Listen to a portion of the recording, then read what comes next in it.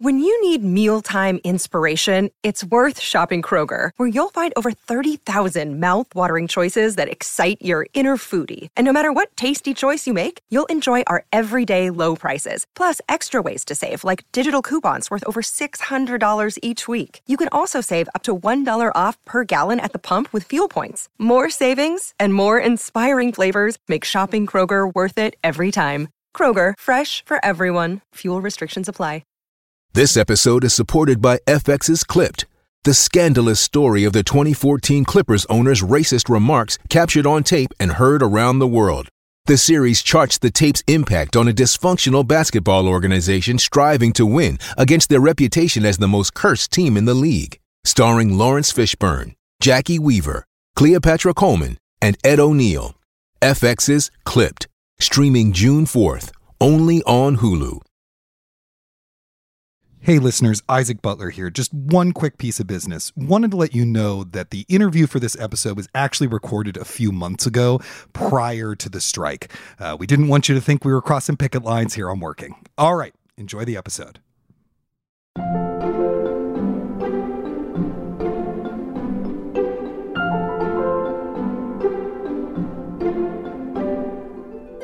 One of the most bitter lessons I've learned is when you sit between the writer and the director, and the writer's telling you that the director doesn't understand them, and the director's telling you that the writer doesn't know what they're doing. At a certain point, the best management of that particular conflict is to let them go at each other.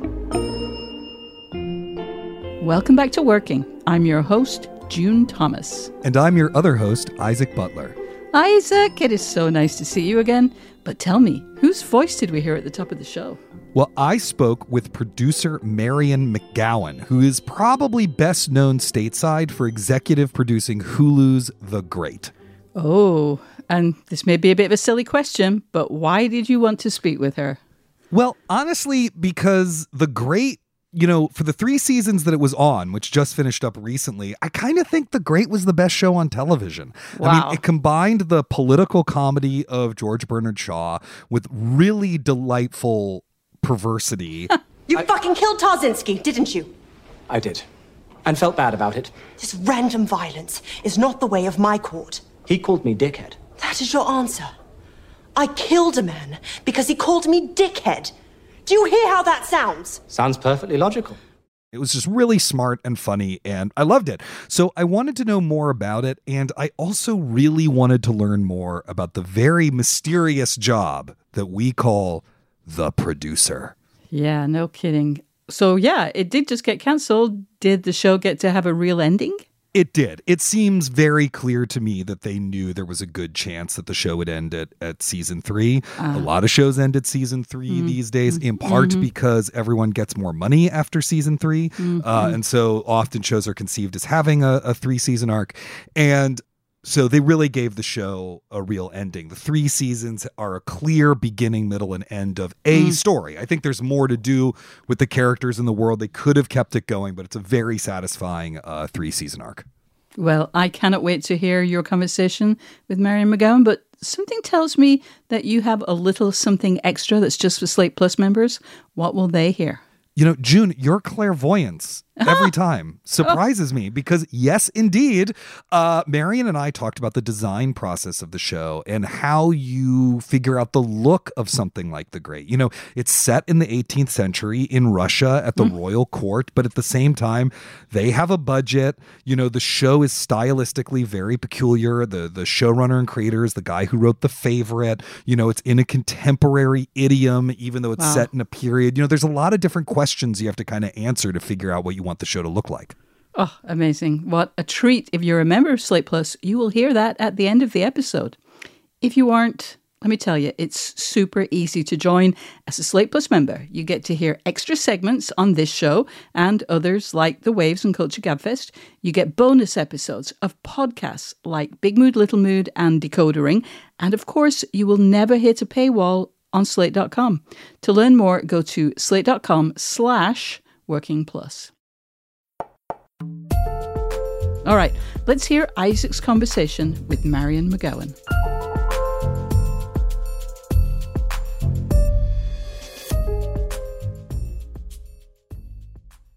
Marian McGowan, thank you so much for joining us this week on Working to talk about your process.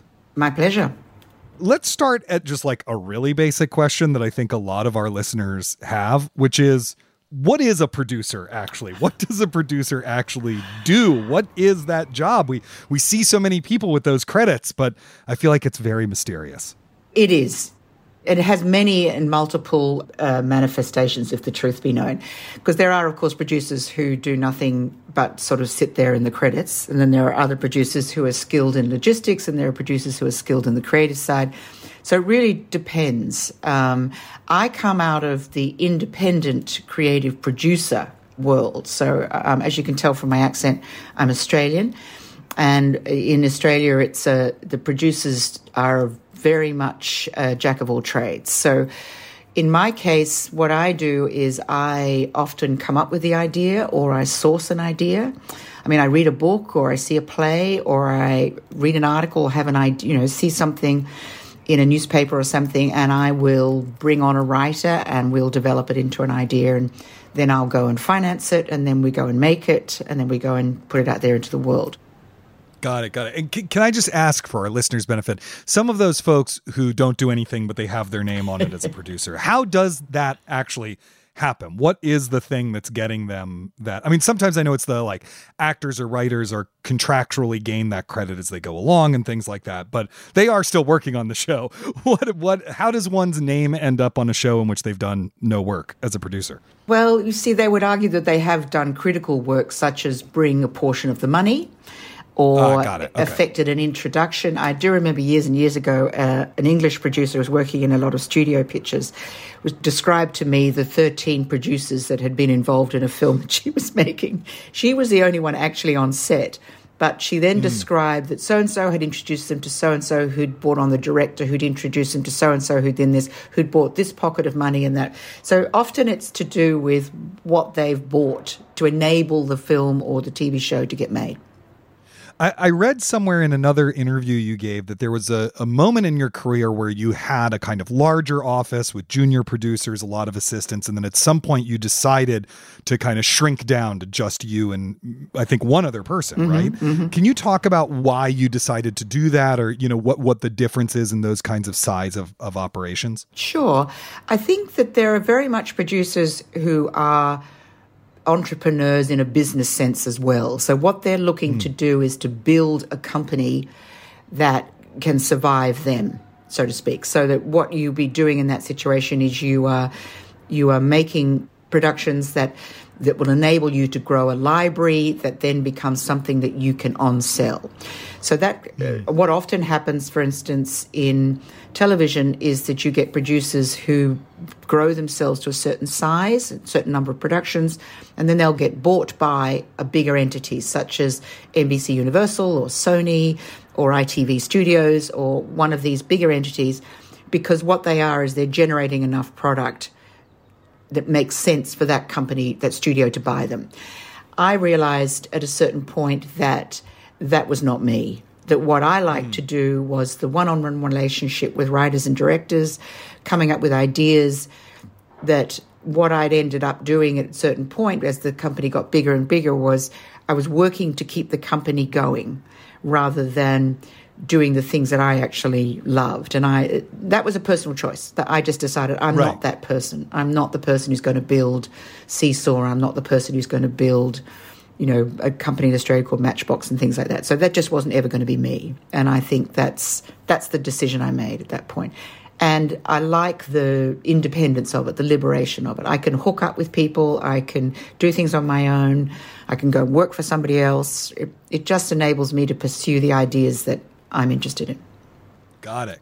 Well, I thought maybe as a way of kind of illustrating your creative process and what you do, we could talk specifically about The Great, which I think by the time this episode is aired, its third season will have been out for a little bit. And, I'm a huge fan of the show. So that's the other reason I want to talk about it.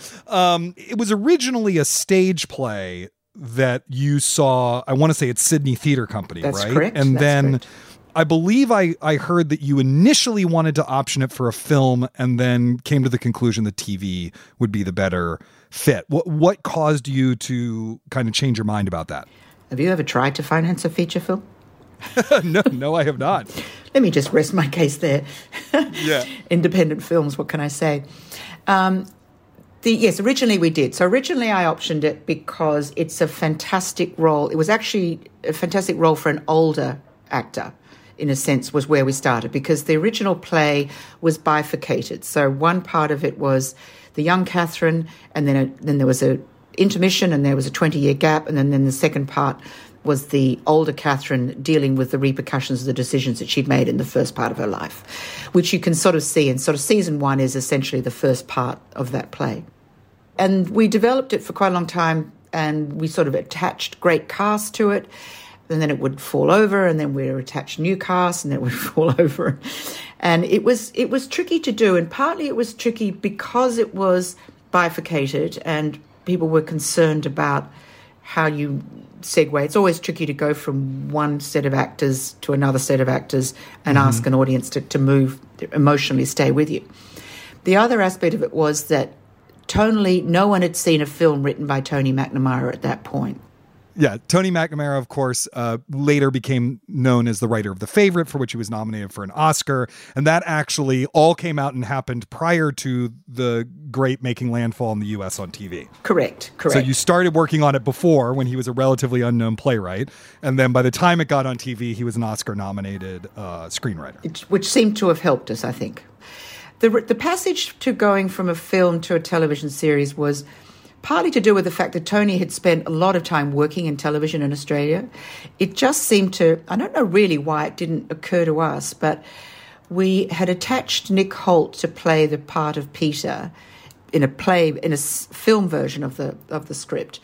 And we were talking to Elle Fanning about playing the role of Catherine. And my recollection was that it was Elle's people who suggested that had we thought about doing it as television. And it was sort of one of those, of course, moments, because it allowed us to solve all the kind of narrative dilemmas that were concerning people about the way the script was structured. And it just suddenly made sense. So that's how it happened, basically. But it also means on a creative level, like really breaking the existing structure, the existing thing you're working on, because the film has a certain relationship to the play if it's keeping that structure. And instead it's like, nope, we're breaking this thing and then sort of reconfiguring it in this vastly expanded form. Can you talk a little bit about the process of doing that, which I imagine must have been at least a little bit of a struggle to figure out how to do that? Well, actually, when we pitched it as 6 seasons. And we sort of stole a little bit of an idea from The Crown, in as much as we originally conceived it as sort of 2 seasons as sort of the young Catherine, 2 seasons as a sort of middle-aged Catherine, and 2 seasons as an old Catherine. That obviously is not where we ended up, but it gave us a basic structure that enabled us, in a sense, to pay homage to the original play as well, because we would get to depict a character who was coming to terms with the life and the decisions that she'd made, which was one of the big themes of the original play. So when we started to do it as a 10, the first season was 10 1 hours. So in a sense, we took the first part of the play and expanded it, essentially by allowing us to introduce all the other characters who were much less sort of present in the play and much less present in the screenplay as well. So it was very much, we expect to get from her arrival in Russia to her decision to take power in 1 season. So that was really where we got to. So that was a lot more than had ever occurred in any play or any screenplay either. Right. And so can you talk a little bit, because obviously as a creative producer, part of what you're doing during this development process is giving a lot of notes, right? Do you have a philosophy of giving notes? Do you have a way that you want to go about it, or a way you structure giving feedback? Yes, I do. I always praise. You must always start with the positives. Then I think it's important to make sure that you make it clear to the writer that you understand what they're trying to do, or what the purpose of the draft or the episode or the screenplay is. Because then I think that allows you to develop a level of trust between yourself and the writer, because then at least you know that if they counter and say, well, no, it's not what I was trying to do, what I was trying to do with this, and you go, oh, I see, okay, that was interesting, because what's coming across is this.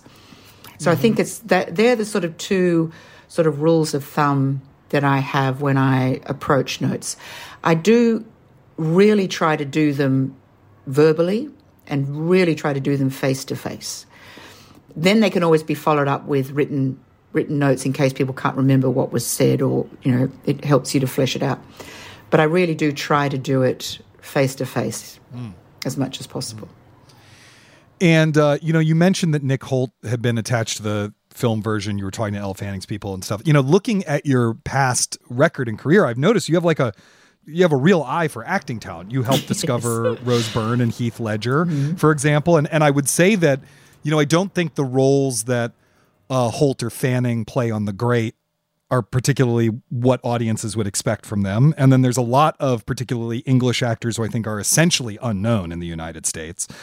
How do you go about casting? How do you go about finding the right person? And clearly there's a part of you that likes to do the unexpected or pick an actor that we don't know that well. How do you think about casting? I think casting is the second most difficult thing about making anything. It's really... Is the first raising the money?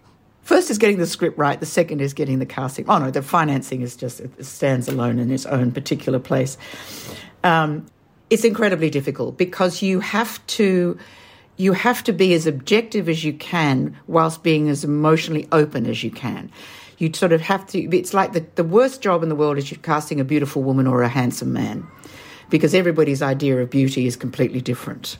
And if you're sitting in a room with that sort of dilemma, it's just a nightmare, because it's very difficult to separate that out from your own subjectivity. But it's very much about, the team has to be extremely clear about who this character is and what the interpretation of that character is. And then you get to watch, particularly in the case of The Great, we got to watch these brilliant actors bring those various characters to life in various ways. And then you have to decide, is it that character that we need to go forward with? Is it that interpretation of the character to go forward, or that one?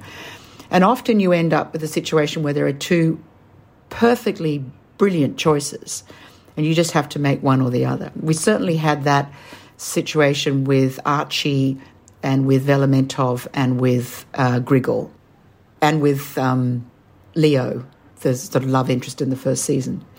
But it just becomes... You don't really know. You just have to make a choice between one or the other, because they're both, but they are, you sort of then just have to trust your instincts. But it is that question of separating your sort of subjectivity from your emotions, which is just it can be a tricky thing. That's a tricky thing in any field. Yes, I feel exactly. Exactly. That you need your emotions there, but you can't obey them. No, exactly. Completely. Yeah, I think he's incredibly hot, but we're not going to cast him. That sort of thing. Yes, exactly. We'll be back with more of Isaac's conversation with Marion McGowan.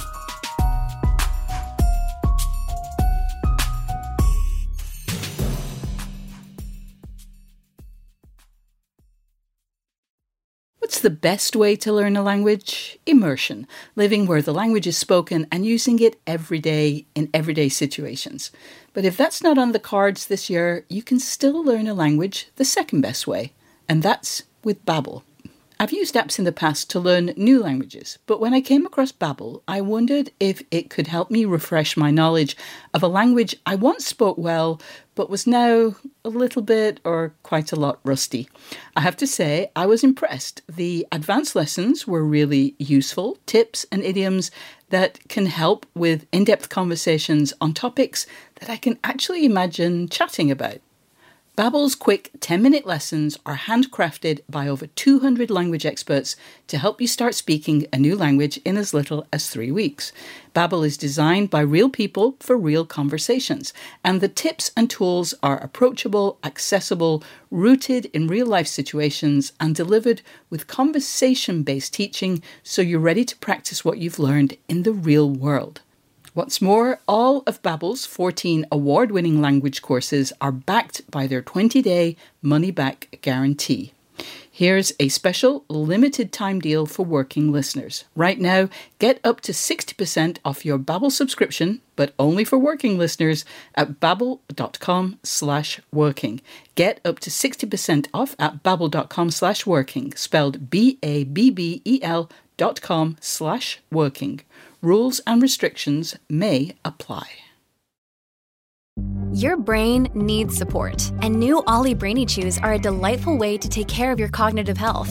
Made with scientifically backed ingredients like Thai ginger, L-theanine, and caffeine, Brainy Chews support healthy brain function and help you find your focus, stay chill, or get energized. Be kind to your mind and get these nootropic chews at ollie.com. That's OLLY.com. These statements have not been evaluated by the Food and Drug Administration. This product is not intended to diagnose, treat, cure, or prevent any disease.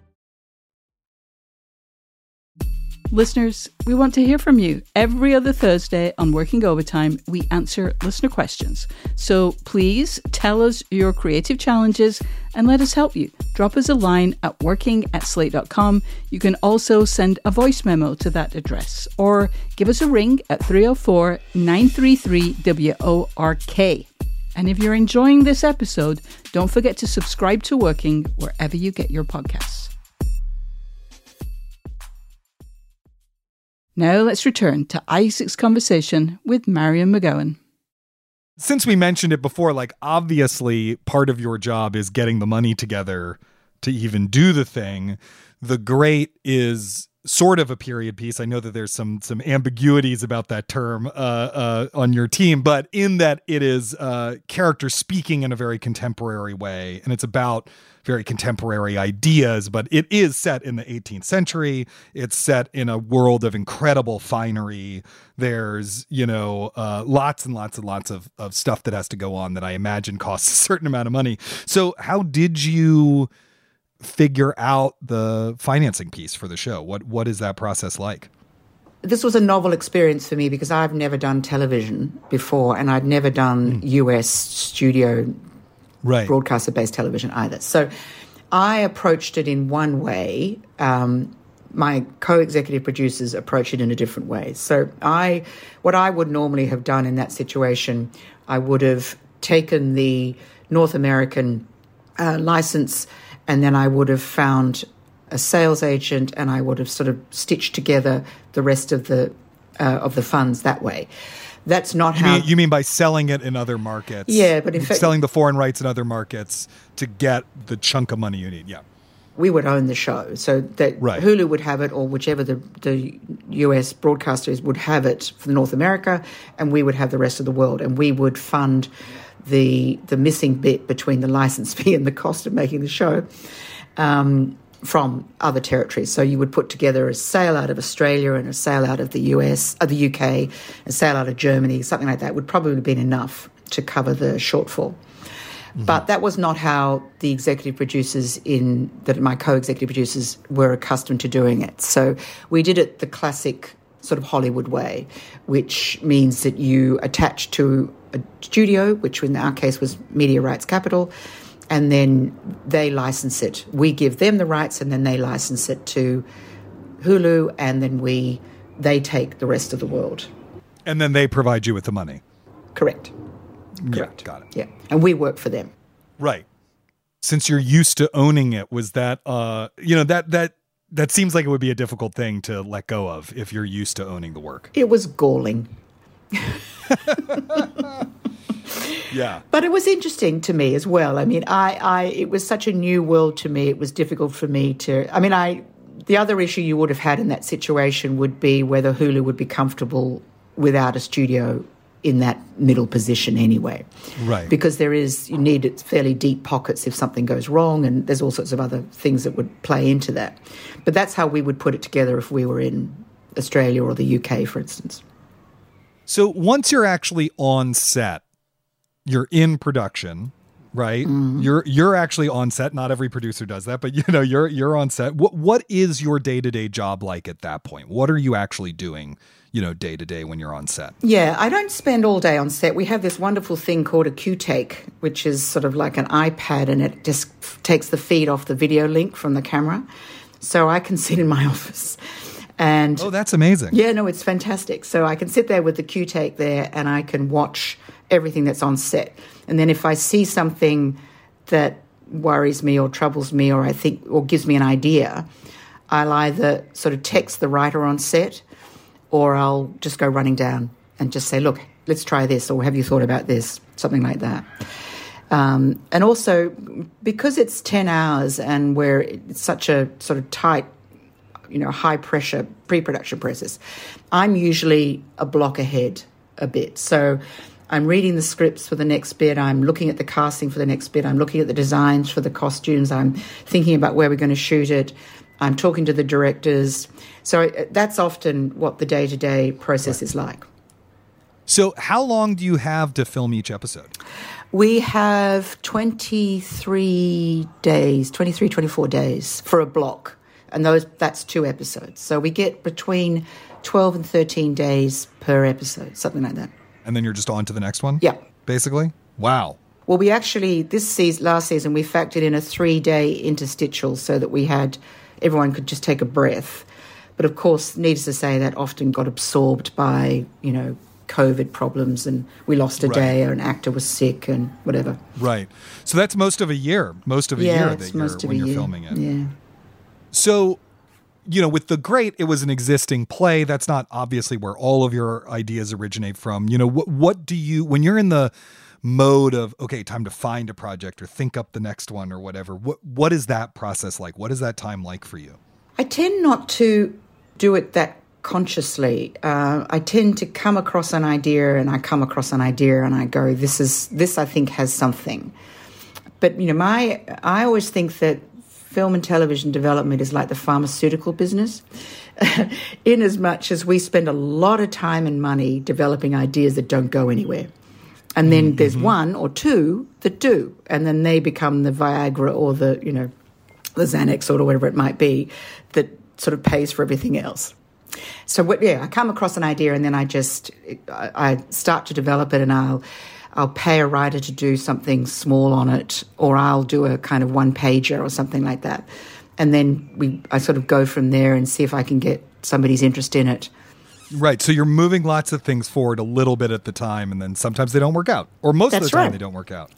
That's the big thing. I did a contract at the National Film School in Australia, and one of the things I always used to try and teach the producing students was the hardest thing to do is to stop developing an idea that you love because it's not the right idea, or it's not working, or it's the wrong time, or can't get money to do it.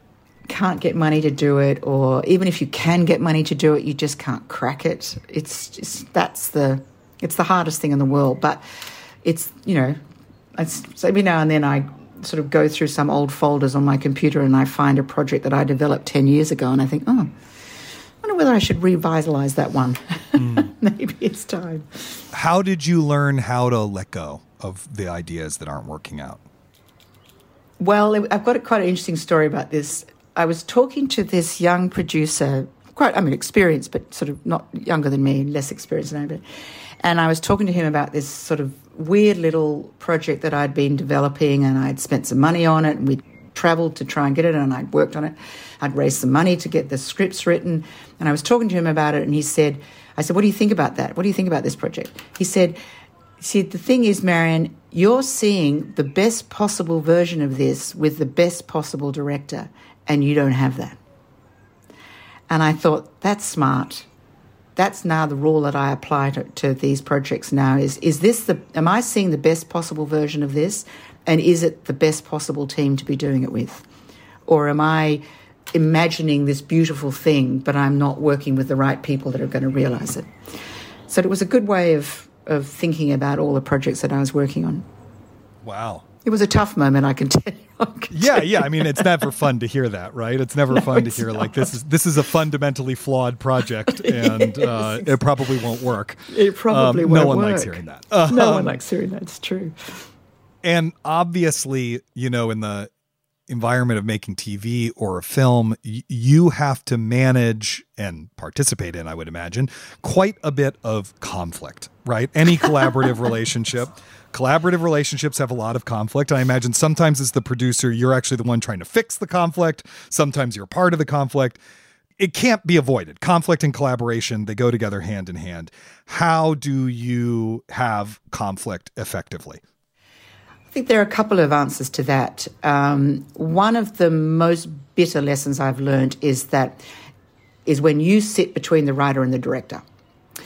and the writer's telling you that the director doesn't understand them, and the director's telling you that the writer doesn't know what they're doing, or whatever the dilemma might be between those two individuals. And you're as a sitting middle in child, you're describing my me too. nightmare right here. Yeah. me too, middle child.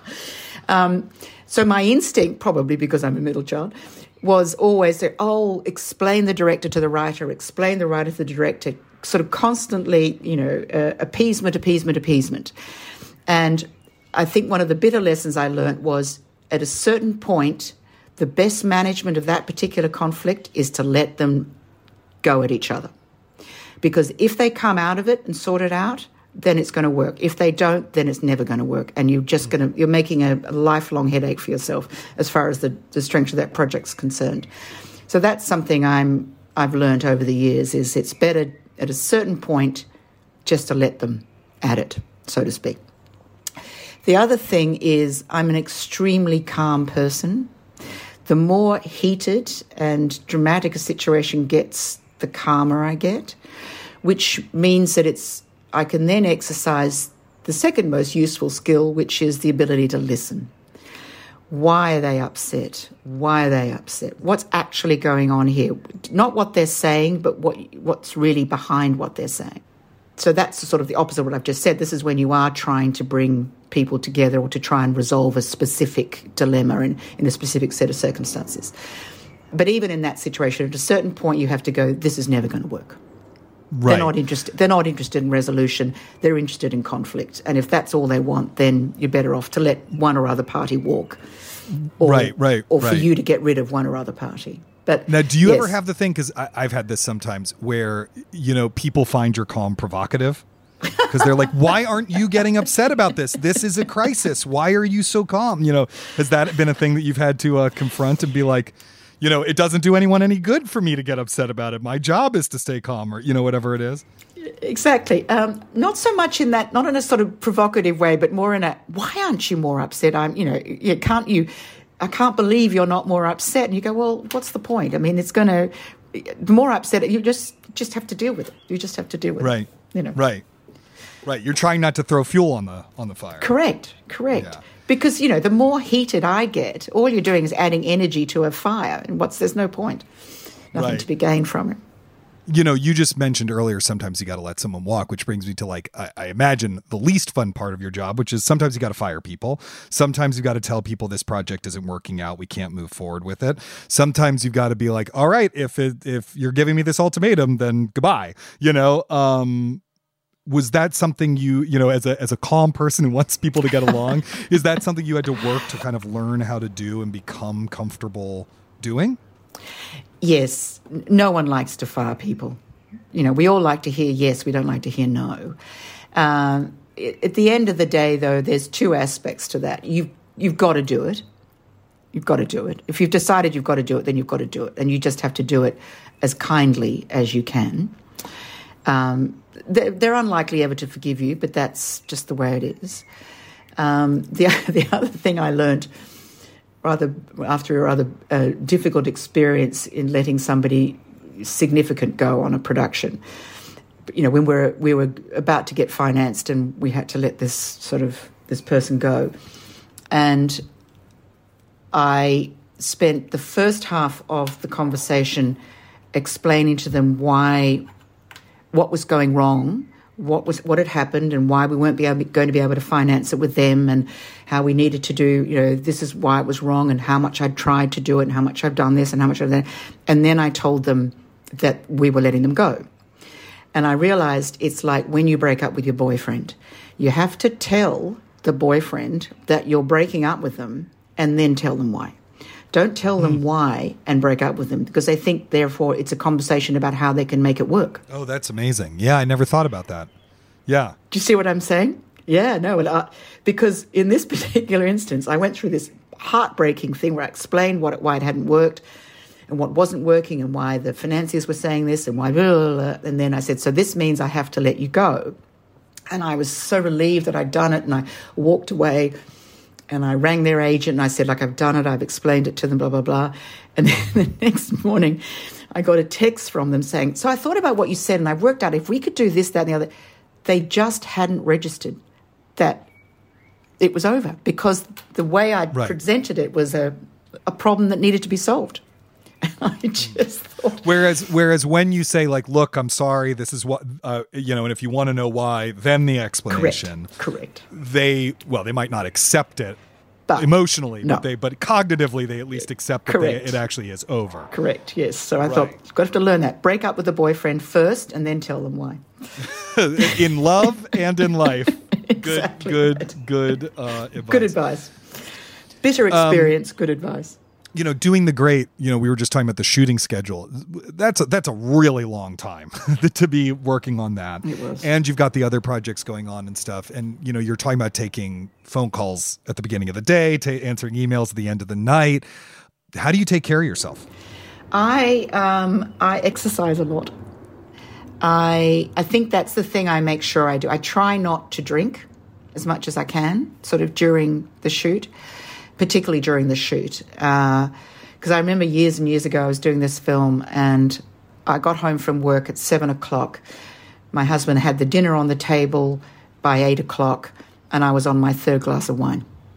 And I realised I literally was just drinking it like water. And I thought, well, I might as well just drink water. So I stopped. Yeah. I stopped drinking that. Yeah, it's interesting that you bring that up because I have recently, found myself and many people I talk to cutting back on alcohol, particularly actually when stressed, because you think that's when you need the glass or two of wine, but actually it makes the next day, might help you let go of the day you've just had, but it makes the next day much harder. And it also affects your sleep. That's the other thing. The other thing, so I think it's exercise is the most important thing. I also sort of try not to try not to do too much on the weekends. So I try to have other things. So, I try to have a nap in the afternoons on the weekends and things like that. I try to eat well and not drink too much and do a lot of exercise. Are you a runner? What is the best exercise for you for relieving stress and stuff? I do a lot of weights. Oh, yeah, because amazing. Do a lot of weights. But I do run. I try to run. I'm the world's worst runner. I mean, really, really bad at it. But I hate running. Yeah. I hate running. I mean, I completely agree with you. But I have this app that says, walk for 5 minutes, run for 1 minute, walk for a minute, run for 2 minutes. I do that. So literally, I never run more than 2 minutes. So what are you working on now? Where are you in your creative process, today? We're just hoping to close the finance on an independent Australian film, which is written and directed by a man called Charles Williams, who won the Palme d'Or for his short film a couple of years ago at Cannes. So we hope to shoot that towards the end of this year. We just have a bit more money to put in place for that. I'm also developing a couple of television shows which would shoot partly in Australia and partly in Europe. And Tony and I are talking about we've got another project on the table that we're going to do, which does not involve a corset and does not involve a wig.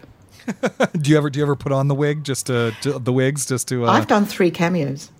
Oh, what episodes are you in for our the great super fans out there? What are your cameos? I'm in episode 1 of season 1. I think it's episode 2 of season 2, and I think it's episode 3 of season 3, something like that. Amazing. Well, Marion, thank you so much for joining us this week to talk to us about your process. My pleasure. Nice to speak. Up next, Isaac and I will talk about the correct ratio of praise to criticism when offering feedback on a creative project.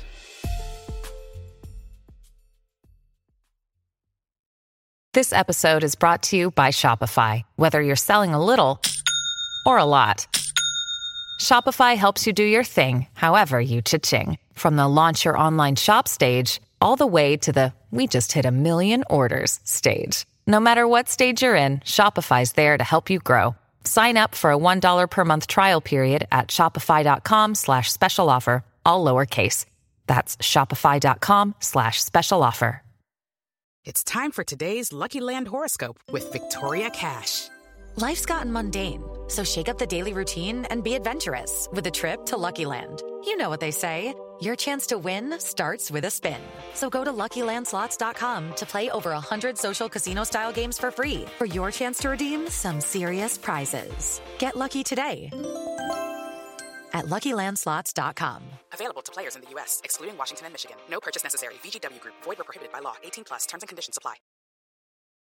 Isaac, that was incredible. Thank you. If I were going to try to be a mini Marion McGowan and I was looking for a great idea to develop, I would just try to set up a podcast that is her talking and offering sage advice on producing for film and television. What a superstar. Oh, I don't know about you, Isaac, but there are certain topics on which I am constantly changing my mind. And Marion raised one of them. It is whether you should always offer praise when giving critical feedback. Marion's point of view was that you need to make it clear to the person you're talking to that you understand what they're trying to do. That is really persuasive. It really does build trust, and you need to do that. The other take, which I have also held at some other times, is that people are prepared for what is sometimes known as the feedback shit sandwich. That is where you start with praise and you end with praise, and you put the could do better stuff in the middle. When people grow accustomed to feedback that is structured that way, they tend to learn to just ignore the praise, believing it to be the spoonful of sugar that helps the criticism go down. I am curious, where do you stand on this important question? I think, honestly, that when you're treating the positive feedback as the spoonful of sugar, whether you're the person doing the criticizing or the person being criticized, you're kind of shortchanging the value of positive feedback. Positive feedback, is a form of critique. You can learn a lot by being told what is working. And if you're the person doing the feedback, you need to make positive feedback as specific and helpful as the negative feedback. And actually, it helps support the kind of negative criticisms because you can draw contrasts between what's working and what's not. I think it doesn't work when you're like, this is really great. Lots of criticism. Anyway, I can tell you worked hard on it. Well done. Yeah. Like, that's the shit sandwich. That's Yes. BS. You actually have to work at positive criticism. That said, my own feedback structure is usually actually, hey, this is great. Here I'm going to describe what I read or saw or whatever to you so that you know that I have some idea of what I'm talking about, that trust building thing that Marion's talking about. Yeah. Then offer some very specific positive feedback. Then offer some very specific but not overwhelming amounts of negative feedback. And then say, hey, do you want some concrete suggestions? And if the person says yes, give it to them. It is different when you are a boss or you are the person putting money behind the project. She's in a slightly different place than where I am. But that's how I tend to operate in giving people feedback. Oh, that sounds amazing. All right, my ears perked up when Marion said that the hardest thing to do is to stop developing an idea that you love. Because, oh my God, yes, we've all, I think, had that experience where you just get so into a project. The research is fun and stimulating and you find things that are surprising and the idea seems like something that people will really respond to. But then sometimes it just doesn't work out for whatever reason, whether it's a good one or a bad one. And it's devastating, but you do sometimes have to pull the plug. What advice would you give to listeners who sense that they might have to do that awful thing? How do you know when it's time? I don't know exactly how you know when it's time. I think you just kind of do. Yeah. But I've also have to just say that doing this sucks. It never feels good, right? It's never like, oh, great, I'm going to light the last year of my life on fire. I mean, the sunk cost fallacy is just as, if not more real when it comes to your time with creative work. And so this is what I would say, though. If it's a piece that does not really involve collaborators yet, you're just working on a script or a book or a painting or whatever, then I think what you got to do is not conceptualize it as letting go of the piece forever, right? You're just shelving it for now. Now, for now could be the rest of your life. For now could be until the heat death of the universe. For now could be actually it turns out 2 months and then you read something and you're like, oh, that's the key. And then you go back to it, just don't tell yourself it's forever because it's not. It's all up to you and you can change your mind. It gets much harder once collaborators are involved. I think if you have a good working relationship with your collaborators and if you want to preserve that working relationship for the future, you have to be really careful and probably not pull the plug unilaterally, or at least not as the first move. Then it's about involving them in that decision. Have a very difficult, very honest conversation. It could be that you just have to give them the permission to go forward with the project without you, as painful as that's going to be. It could be actually all of you have been waiting to say to the other person, it doesn't work, but we're worried about hurting each other's feelings. You know, you just have to try to have that conversation. It's a process. Oh, wow.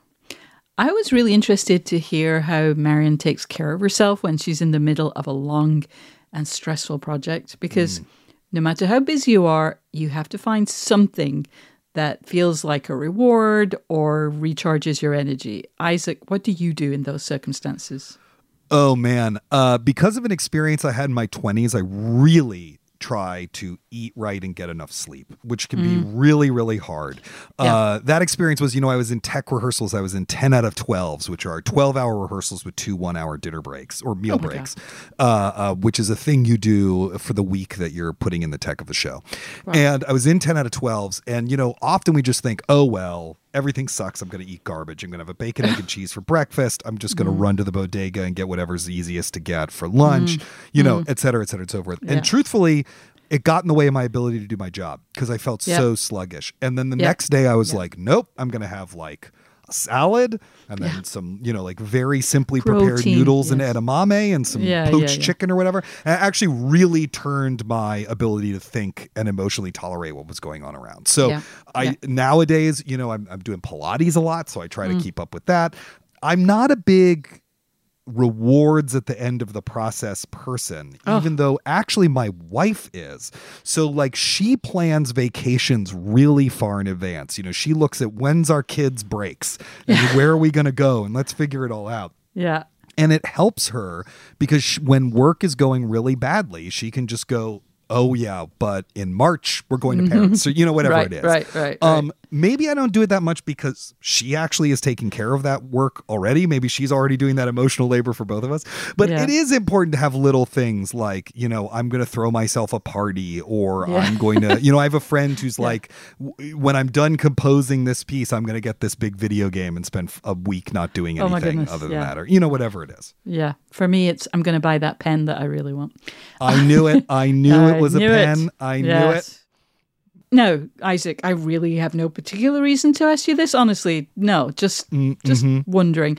But do you have any tips for that period when you've done the bulk of the work on one project, but you're not quite in the thick of the next one? What was the best thing that you found to do in that sort of interval between projects? So this is just off the top of the dome. There's just no reason. And it certainly has nothing to do with your recently completed book about the history of lesbian culture and politics through the stories of several, important spaces in lesbian history. Absolutely not. But thank you. That doesn't have anything to do with that. Yeah, that's coming out in June of next year. That's right.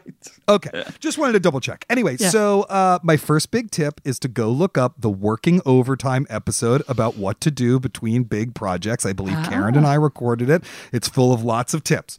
I will also say, though, my second big piece of advice is to just take care of yourself.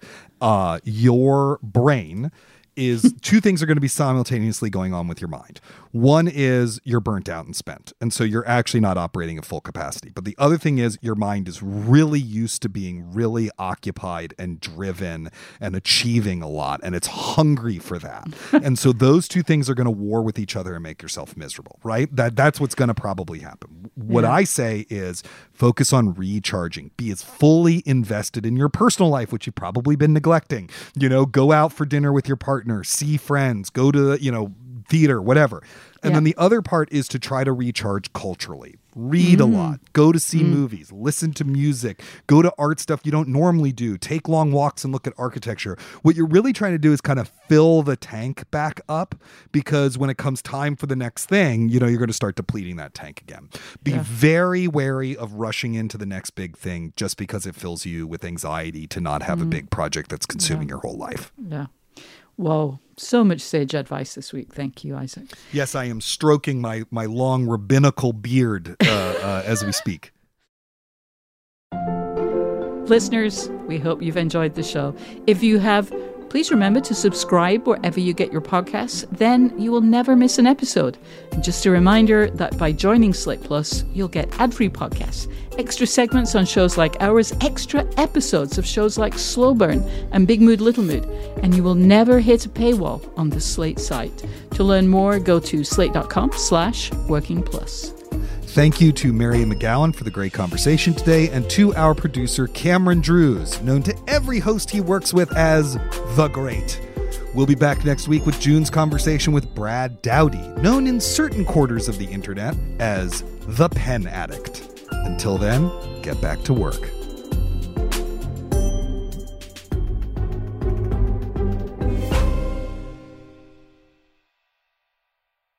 Hello, it is Ryan, and we could all use an extra bright spot in our day, couldn't we? Just to make up for things like sitting in traffic, doing the dishes, counting your steps, all the mundane stuff. That is why I'm such a big fan of Chumba Casino. Chumba Casino has all your favorite social casino-style games that you can play for free anytime, anywhere with daily bonuses. That should brighten your day a little. Actually, a lot. So sign up now at ChumbaCasino.com. That's ChumbaCasino.com. No purchase necessary. VGW Group. Void where prohibited by law. See terms and conditions. 18+.